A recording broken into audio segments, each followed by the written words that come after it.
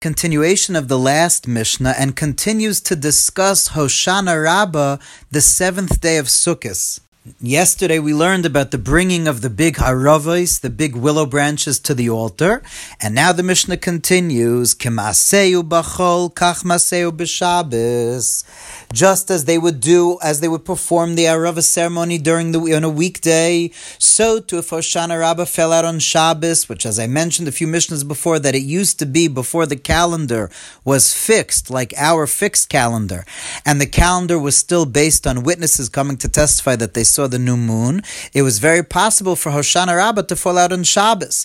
And so the Mishnah is saying that the same ceremony with putting it by the altar and going around the altar, that could be done on Shabbos, but there is one exception. Ella shayu melakten oisen me'erev Shabbos. They would obviously have to go and gather them. They would have to go cut and gather the aravos on erev Shabbos, because one is not allowed, God forbid, on Shabbos to be toilish, to uproot from the ground things on Shabbos, and therefore they had to make sure they collect them me'erev Shabbos and bring them to the Beis HaMikdash before Shabbos, because then it would also be a problem of carrying them through public thoroughfares on Shabbos. Now, obviously, that then becomes a problem, because as you might have noticed with your aravos in your lulav, aravos willow branches, when they're picked, they dry up and become not nice very quickly. Unless you know how to wrap up your lulav well with some kind of moist cloth during the week of Sukkot, the aravos usually get really ugly and black very quickly. And so here too, if they had to pick these branches before Shabbos, and then only the next day go around on the altar, etc., they wouldn't be nice and fresh. So the Mishnah continues, Umanichim oisan begigiyos shel zahav, and they would place them in golden basins, kedei shelo yichmoshu, in order that they shouldn't become wilted. In order that they should stay fresh, they would put them in these golden basins filled with water over Friday night so that they would be ready to be used on Shabbos day.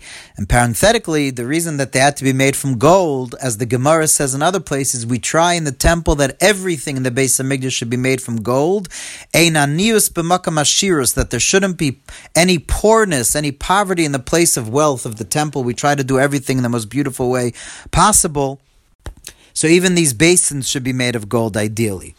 Continues the Mishnah with something interesting. Rabbi Yochanan ben Breika Omer. Rabbi Yochanan ben Breika completely disagrees with all we've been learning about Hoshana Rabbah, and obviously we do not follow him halachically. He's a das yochid, an individual opinion, that he says, Chariyos shel dekel hayumavian. They would bring palm branches. It wasn't willow branches, it was dekel, palm branches, where the lulav comes from. And the Gemara discussed that he learns out from a pasuk, from a verse. He has a whole way of learning it out. And he also, as the Gemara explains, that he likes the palm more, because as you know, lulav, a palm tree, has a heart. As we say, hearts of palm. And the Gemara says, Ma tomer ze ein le elalev echa, just like a palm has one heart, has a heart. Af Yisrael ein lam elalev lavim shebashamayim. So too do the Jews have their heart to God in heaven. The palm always represents a heart that's directed always towards God. Purity of heart is to will one thing, like Kierkegaard said. And so the tamar always is representative of a holy heart, which all Jews have, but as we say also on Shabbos, tzaddik katamar yifrach. A righteous person grows like a tamar, like a palm, with one heart always only directed towards God, a righteous person. And parenthetically, I don't know if this will interest you, but that's why the Satmarav and the Yismach Moshe, that whole dynasty, their last name is Teitelbaum. Teitelbaum means palm tree in Yiddish. So Rabbi Yochanan ben Breika therefore says that it wasn't willows, but it was palm that they would bring. Rashi understands that Rabbi Yochanan is saying that they would bring only palm, the entire sukkahs, to the altar, and never aravos, never willow.